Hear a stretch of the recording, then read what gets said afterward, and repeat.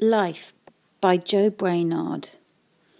When I stop and think about what it's all about, I do come up with some answers, but they don't help very much. I think it is safe to say that life is pretty mysterious and hard. Life is short, I know that much, that life is short, and that it's important to keep reminding oneself of it, that life is short, just because it is. I suspect that each of us is going to wake up some morning to suddenly find ourselves old men or women without knowing how we got that way, wondering where it all went, regretting all the things we didn't do. So I think that the sooner we realise that life is short, the better off we are. Now, to get down to the basics, there are 24 hours a day.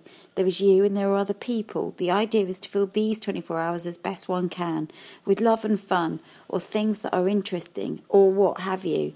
Other people are most important. Art is rewarding. Books and movies are good fillers and the most reliable. Now you know that life is not so simple as I'm making it sound. We're all a bit fucked up, and here lies the problem.